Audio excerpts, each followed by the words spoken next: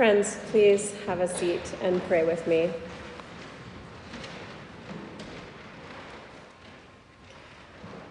God, may the words of my mouth and the meditations of each and every one of our hearts be pleasing and acceptable to you, our rock and our Redeemer. I will be reading from Matthew 26 and 27 this evening. Just a warning, if you are trying to follow along in the scripture in front of you, be warned I will be hitting the fast forward button a couple of times because we have a lot of passage this evening. I'm beginning in verse 14 of Matthew 26. Then one of the 12, whose name was Judas Iscariot, went to the chief priests and said, "What will you give me if I deliver him over to you?" And they paid him 30 pieces of silver. And from that moment, he sought an opportunity to betray him. When it was evening, he, Jesus, reclined at table with the 12. And as they were eating, he said, "Truly I say to you, one of you will betray me." And they were very sorrowful and began to say to him one after another, "Is it I, Lord?" He answered, "He who has dipped his hand in the dish with me will betray me. The Son of Man goes as it is written of him, but woe to that man by whom the Son of Man is betrayed. It would have been better for that man if he had not been born." Judas, who would betray him, answered, "Is it I, Rabbi?" He said to him, "You have said so." And when they had sung a hymn, they went out to the Mount of Olives. Then Jesus said to them, "You will all fall away because of me this night, for it is written, 'I will strike the shepherd, and the sheep of the flock will be scattered.' But after I am raised up, I will go before you to Galilee." Peter answered him, "Though they all fall away because of you, I will never fall away." Jesus said to him, "Truly I tell you, this very night, before the rooster crows, you will deny me 3 times. Peter said to him, "Even if I must die with you, I will not deny you." And all the disciples said the same. Then Jesus went with them to a place called Gethsemane, and he said to his disciples, "Sit here while I go over there and pray." And taking with him Peter and the 2 sons of Zebedee, he began to be sorrowful and troubled. Then he said to them, "My soul is very sorrowful, even to death. Remain here and watch with me." And going a little further, he fell on his face and prayed, saying, "My Father, if it be possible, let this cup pass from me. Nevertheless, not as I will, but as you will." And he came to the disciples and found them sleeping. And he said to Peter, "So could you not watch with me 1 hour? Watch and pray that you may not enter into temptation. The spirit indeed is willing, but the flesh is weak." Again, for the 2nd time, he went away and prayed, "My Father, if this cannot pass unless I drink it, your will be done." And again he came and found them sleeping, for their eyes were heavy. So leaving them again, he went away and prayed for the 3rd time, saying the same words again. Then he came to the disciples and said to them, "Sleep and take your rest later on. See, the hour is at hand, and the Son of Man is betrayed into the hands of sinners. Rise, let us be going. See, my betrayer is at hand." This is the word of God for the people of God. Thanks be to God. This year, I became a grandmother, and I have the joy of my baby granddaughter being with us every Sunday when my daughter and my son-in-law are at work.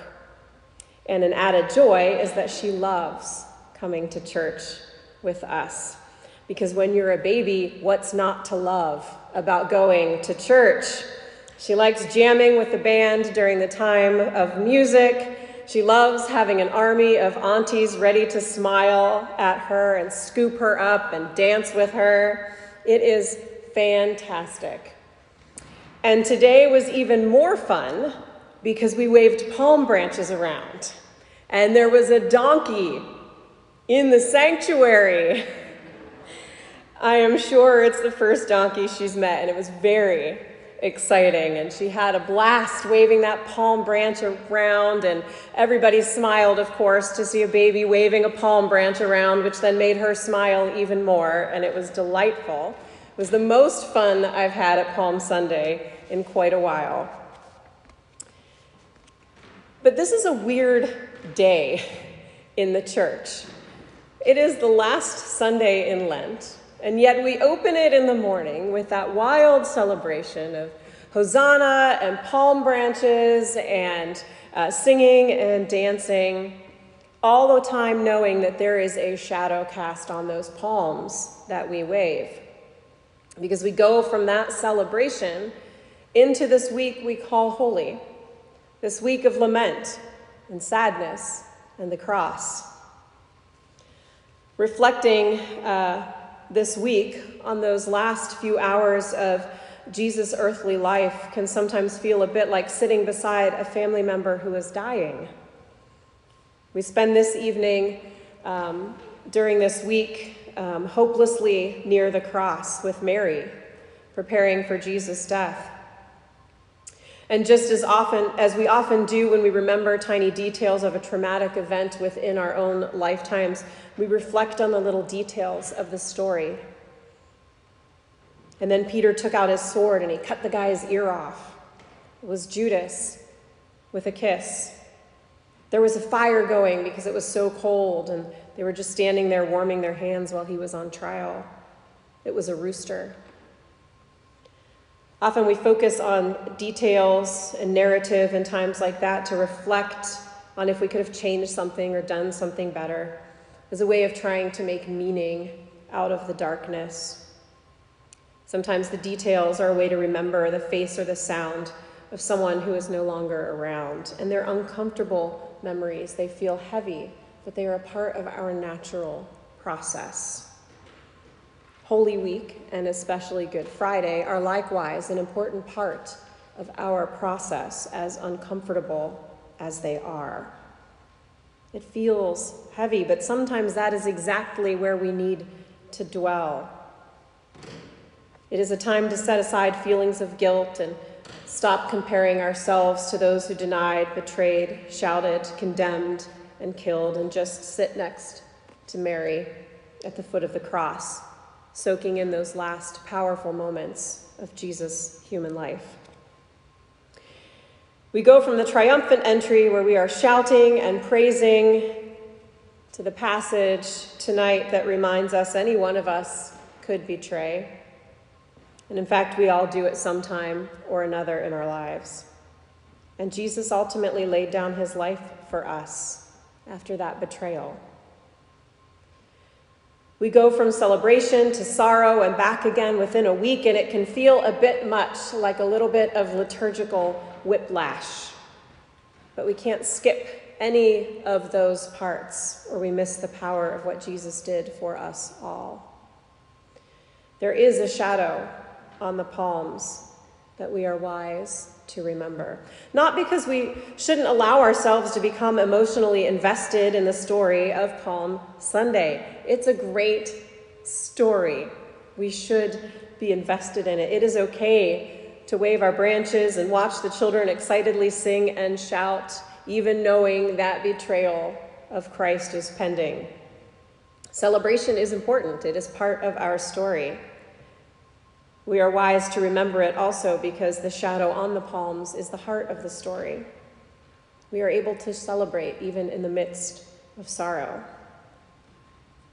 Without the shadow of Good Friday falling on the palms of the triumphant entry, they are just branches waved at a good teacher. We need each of these days, this Holy Week, to truly understand the celebrations on Palm Sunday and Easter at the ends of it.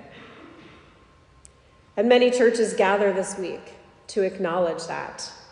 On Thursday evening, on Maundy Thursday, churches gather to remember the Last Supper Jesus shared with his disciples.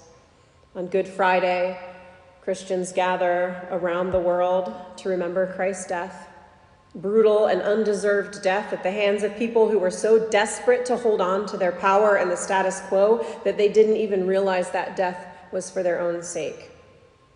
And then finally, on Easter Sunday morning, we return to celebration as we gather to celebrate that while Jesus entered into a world that didn't understand him, was put to death by people who refused to acknowledge who he was, that death ultimately could not hold him.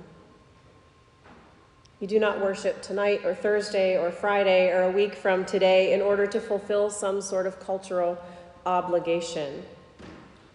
We worship because if we skip those days on our way from the palms to the empty tomb, we have just diluted everything our faith in Christ stands for in our lives. When we forget to observe the valley between these two Sundays, we live Christianity light, the culturally acceptable but completely toothless version of Christianity that does nobody any good. So in your preparations this week for what is considered the highest holy day of our tradition, do not forget the reflection on why it is so holy and why it is so powerful. Let's not be too hasty to skip straight from the palms to the empty tomb, but let us remember the fullness of this story, the fullness of Jesus' sacrifice for us all. Amen.